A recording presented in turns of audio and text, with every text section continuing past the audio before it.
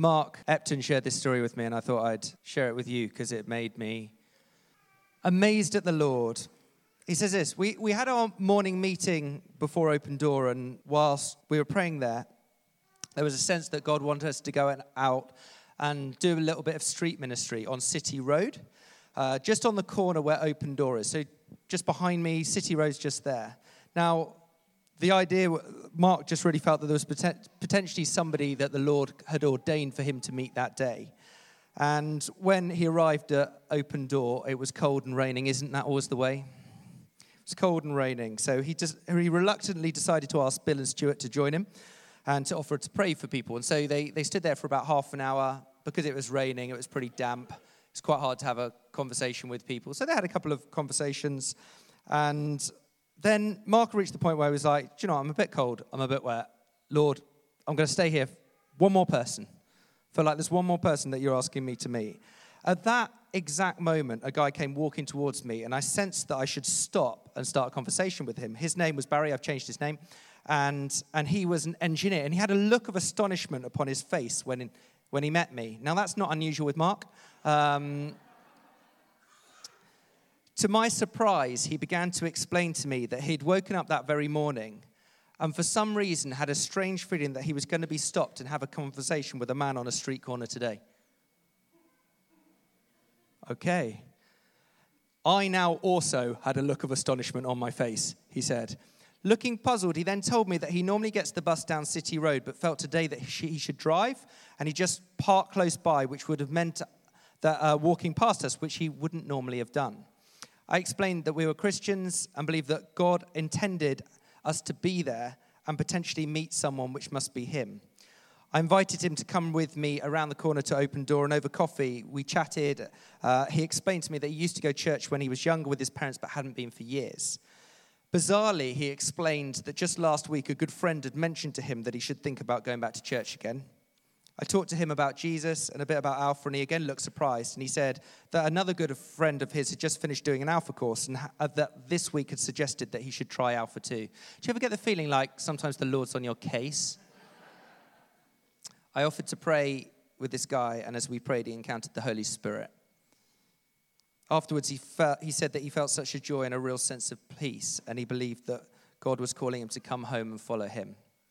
I asked him if he'd like to come and join us at church and whether I could keep in touch with them. He had unfortunately forgotten his phone and didn't know his new number. I said that if he wanted, he could write down my number and keep in touch. He then looked surprised again as he opened his bag to take out the only two things that he'd packed into it that day, a pen and a post-it. Cue another look of astonishment on his face, followed by a grin. He explained to me that he'd packed them as he sensed he might need them both today for some reason. It goes on. God is moving all around our city. And sometimes we just have to be open enough to see what the Lord's doing, to hear what he's doing, to stand. You know, Mark in the middle of the rain was probably like, God, what are you doing? But actually, we get to bring the kingdom. We get to see the power of God come in those moments. The truth breaking in. I'm continuing our series today, The Truth, Jesus in a Post-Truth Culture. And I started 2 weeks ago by painting the culture that we are living in. And I said that it was tolerantly intolerant. Culture has changed massively over the last 10 years, and really monumentally, a lot down to the internet and how that's changed our relationships and the way that we do life. And we're all feeling it, and as Christians, we're feeling it a lot, but often it's quite difficult to pinpoint what it is that's actually changed. Something's changed, but we don't know what it is. And I use 7 values to talk about this, 7 values that culture have kind of imbibed and taken in, and that they would use as their truth manual. And a lot of it is around the self and self-identification. I am what I say I am. And how as a church we need to become more than just relevant. The idea is that we don't just keep pushing into being more and more relevant, but actually that Jesus has got something to say into our culture, and that we have to stand apart rather than just, if we push too far into becoming relevant, we will in and itself become irrelevant by doing that. And so I talked about gospel resilience. Paul picked up the theme last week on his deathbed, and there have been reports that he was only semi-conscious. when he preached. I'm not saying it was bad. I'm just saying there have been reports. But I think it was pretty poorly. He looked at gospel identity. And he talked about how we're not supposed to find our identity within ourselves or within the world. Instead, our gospel identity is found in the truth of who Jesus says that we are. He says who we are. He referred to John 1:12, the right to become children of God. And he used the analogy of being adopted, how when a child's adopted, they immediately become part of their new identity.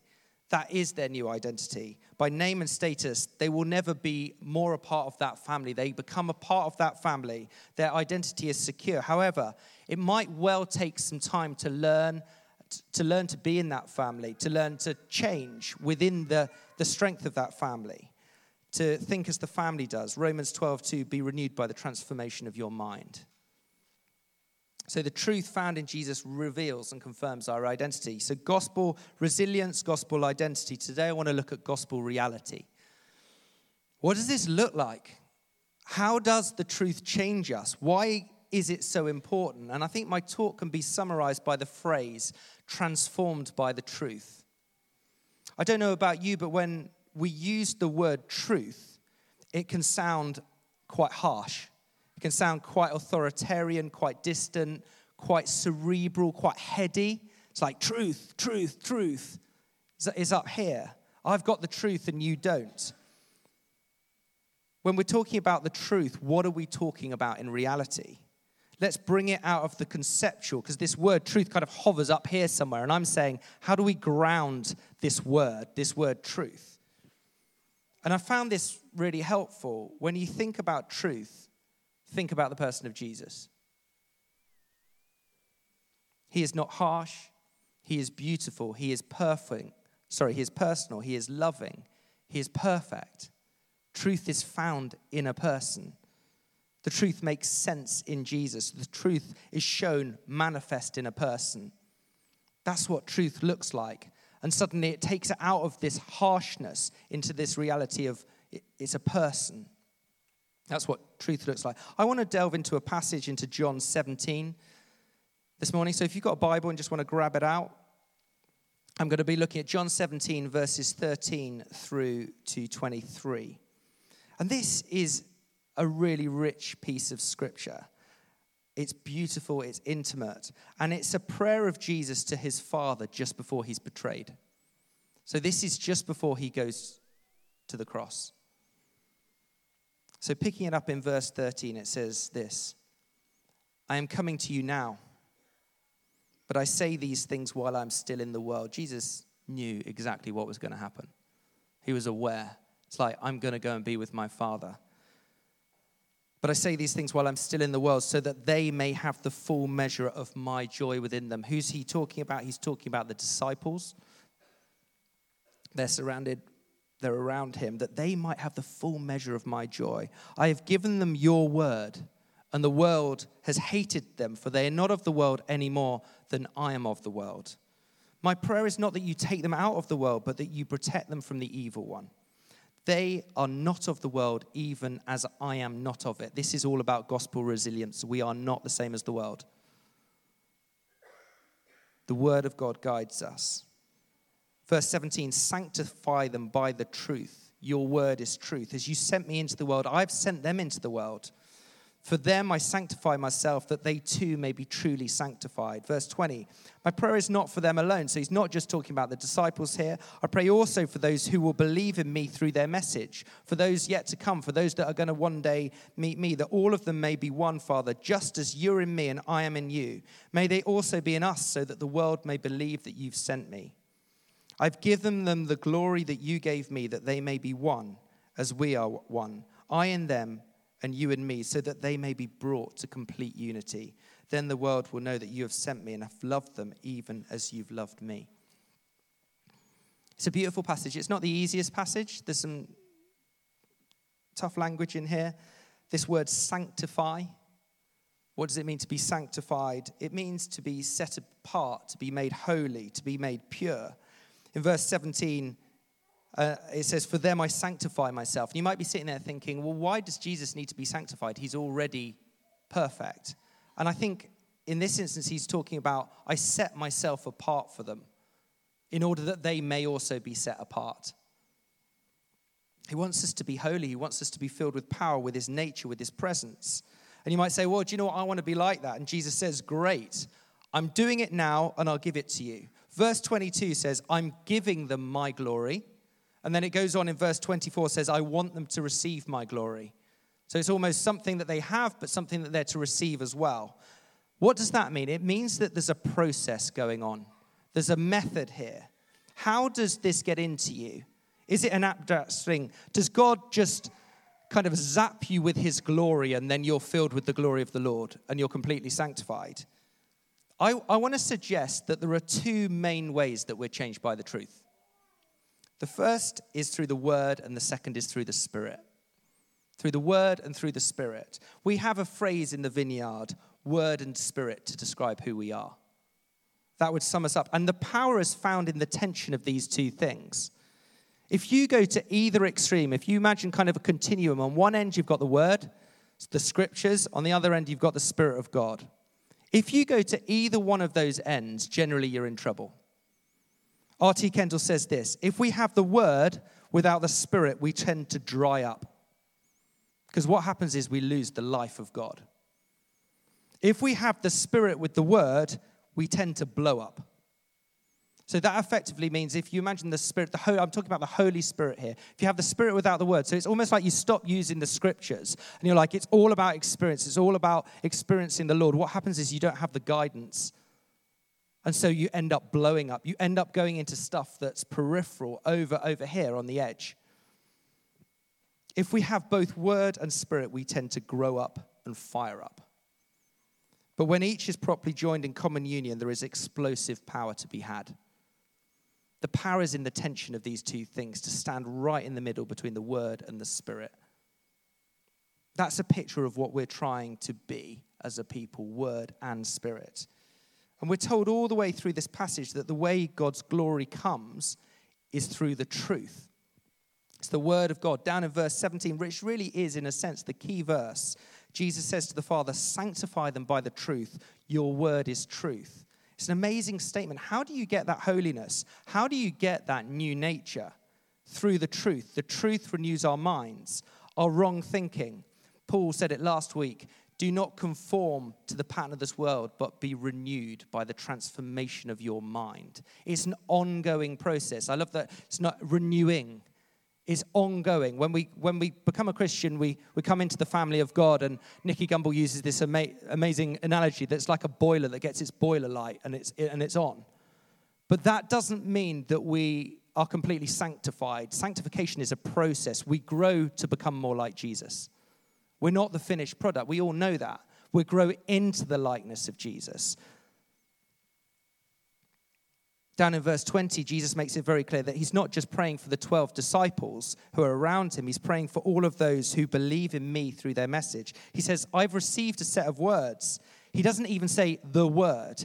Many places he uses the plural, the words, a doctrine, a body of truth, a body of information. I have received a group of these things. A body of truth is what he's talking about. He says in verses 7 and 8, I know their mind because I've given it to them and they've received it. Verse 20, they're passing it along to other people. The ones who receive that believe in me, and then they know who I am as well. So the scripture teaches throughout that there's a body of truth which leads us to looking more like Jesus. The outworking is freedom.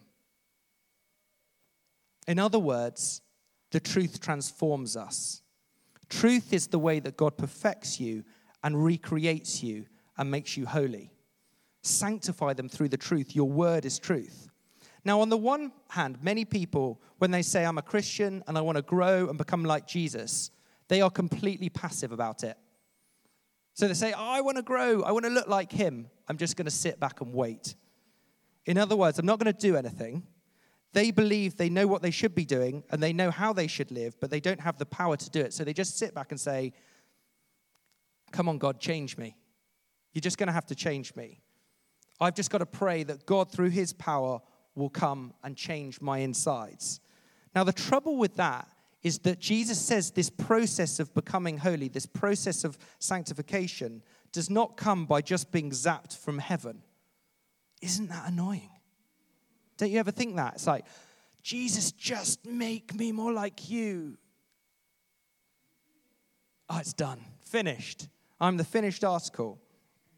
It comes through the truth. Some of you are students.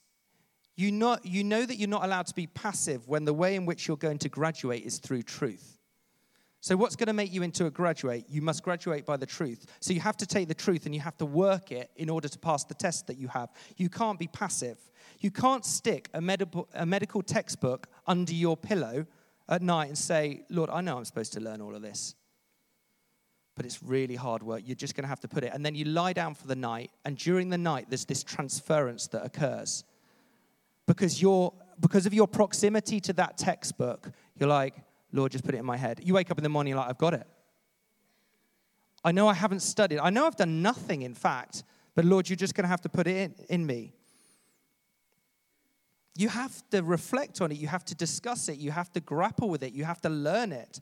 If you're going to be a doctor and you study this book on skin disorders, when you see the blotch, you need to know that you've mastered the truth so that you know what it is.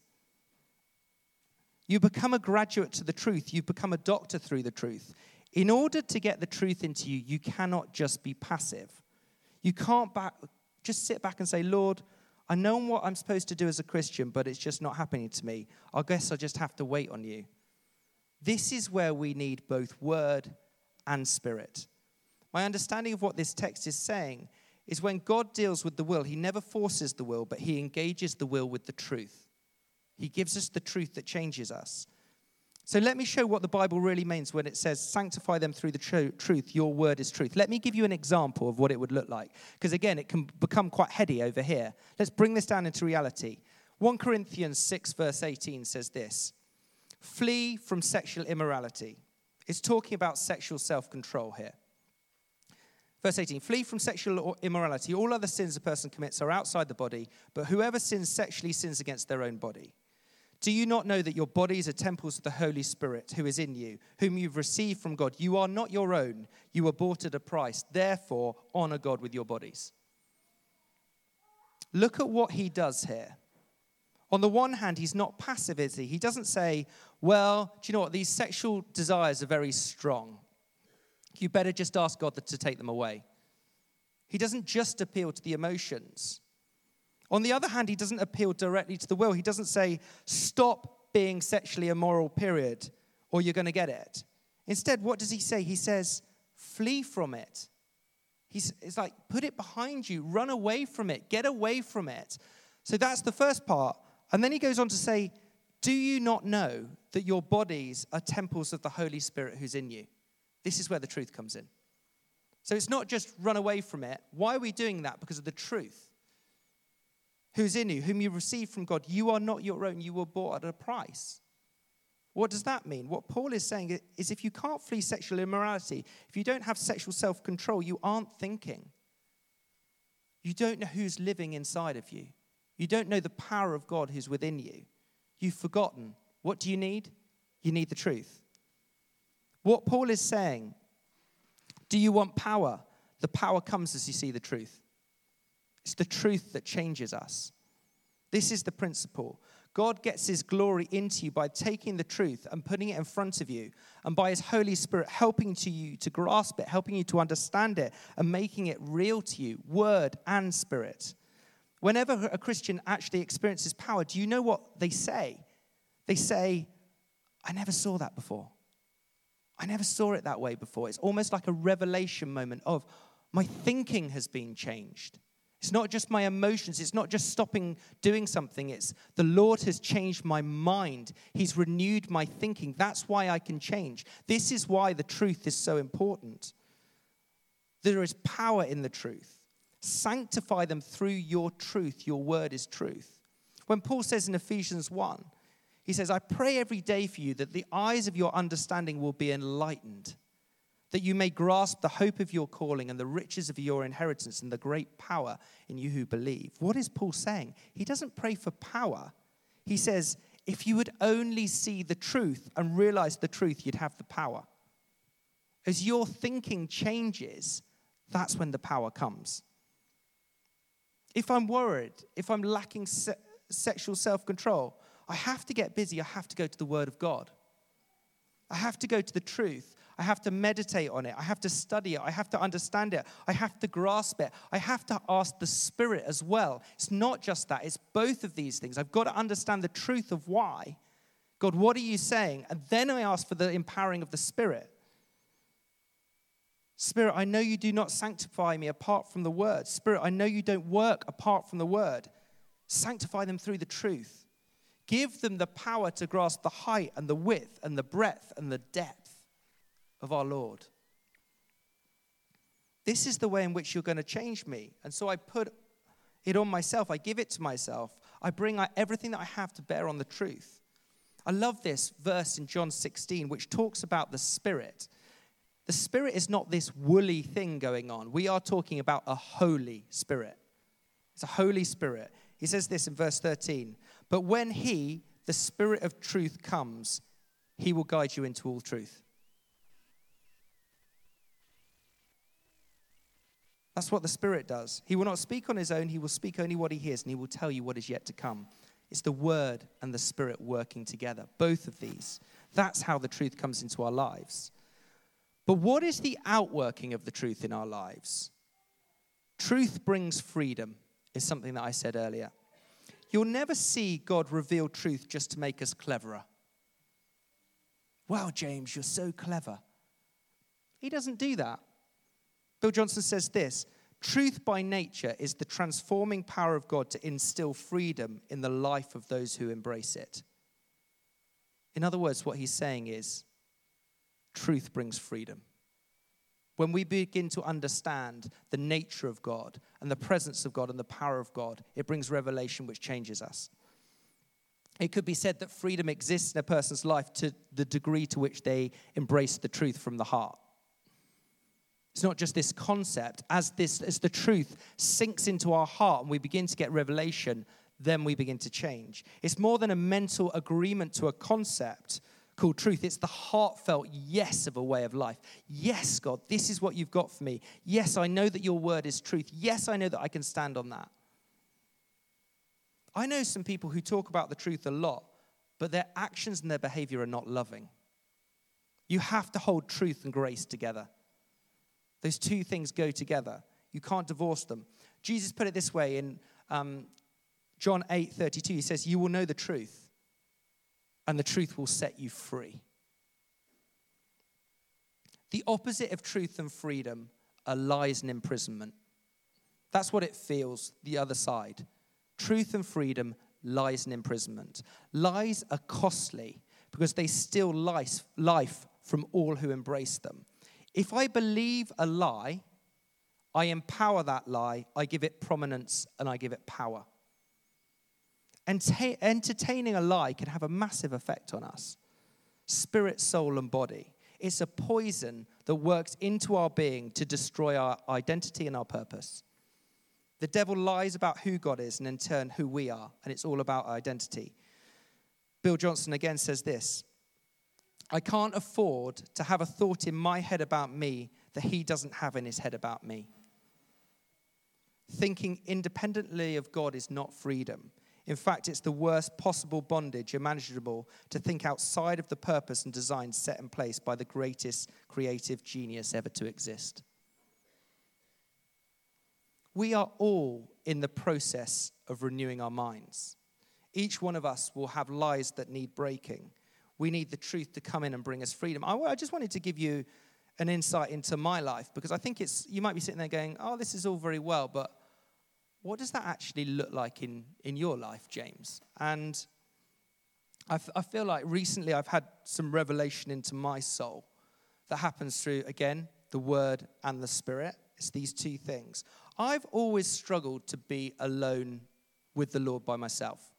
That is something that I've always found really difficult. So the idea of going and having a retreat day, for me, you'd sit there and be like, you're a church leader, surely this should be easy for you. It's not. It's really difficult. I'm very, very happy to go on a retreat day as long as there's lots of other people there. It's like, yes, we can retreat with the Lord together. That sounds fun. I can do that, the raving extrovert in me. So underlyingly, I'm packed. Do you know what? I'm a little bit scared of silence and solitude. That scares me.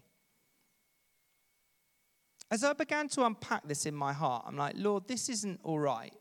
I feel that there are times when you're just asking me to be alone with you. I don't want to, for the rest of my life, not step into those opportunities. So what does that look like? Well, I have to unpack, well, what is the lie that I'm believing that's stopping me from doing that? There's a couple of lies that I unearthed as I was going on this process. I was like, what is it? There's a lie in here. I like spending time with God. I enjoy the Lord's presence. So that's not something that I'm scared of. And I come back refreshed in, if it's half an hour, whatever it is, that's fine. There's two lies going on. One, my need to be needed is that it means that I don't feel productive. So it's like going away means that I can't be around people, and then that means that I'm not being productive. That doesn't feel productive. Well, that's a lie. I'm building on a lie. There's something in there that I need to break. My productivity around people. So it's like, wow, that's wrong. I need to unpack that before the Lord and go, Lord, what is that? Two, I don't really like being by myself because I fear loneliness. Well, the irony is I'm not alone. If I'm going to go and be with the Lord, I'm not lonely, but it makes me feel like I will be lonely. Okay, so as you can see, that these two lies, although they're not massive, they're enough to stop me going and being with the Lord in that, so that I can have that intimacy with the Lord. Now, what's happened is I've unearthed the lies. That's stage one. I can see there's some wrongly held beliefs. What do I need to do? I need to reform them with what the Lord would say. What would the Lord have to say into those situations? The Lord would say, do you know what, James? You're never alone. That's ridiculous. The other thing that the Lord would say to me is, your life is not about just being productive. That's not what productivity looks like. If you think that, then you will probably burn out in life because you think that you're more important than you actually are. It's sobering. Now, am I at the point where I've solved all of this situation? No, I'm bang in the middle of this process. My mind is being renewed by the truth. So I'm not there where I'm like, yes, I feel completely free in this environment. I've unearthed the light. I'm working on it. I'm in this middle place of transformation. What will change? Truth. Truth coming in and coming against the lies. Because what the lies do is they put us in bondage and they put us in imprisonment and then we can't escape. And therefore I'm not free. I'm not free because I think that I'll feel lonely. That's not freedom. One day I'm going to go and be with Jesus. That's freedom. So I just wanted to give you a little insight because again, we can talk about the truth out here. What does it actually look like? This is the process of transformation that the Lord might well be unearthing in you. What is it? What are the lies that you've built your life on? Some of them can be your whole life, that there's a lie in there. And the Lord would say, how does that change? Because the truth comes in and it whacks it and it takes you out. If you read the scriptures, it will confront your life. It is dangerous stuff. I'm warning you. If you really begin to delve into it, you're like, wow, that is going to change the way that I have to think. And then what happens is this Holy Spirit comes in and he's like, yes, that's true. Like, oh, kapow. I'm just going to shove it down there and run away. That's the danger, that the Lord reveals this stuff and we just push it away and like, do you know what? It's too difficult. I can't be bothered. I don't want to be. Looking more like Jesus means unearthing these things, bringing them to the surface and saying, I need the power of the truth to come in and transform my life. So why don't we stand?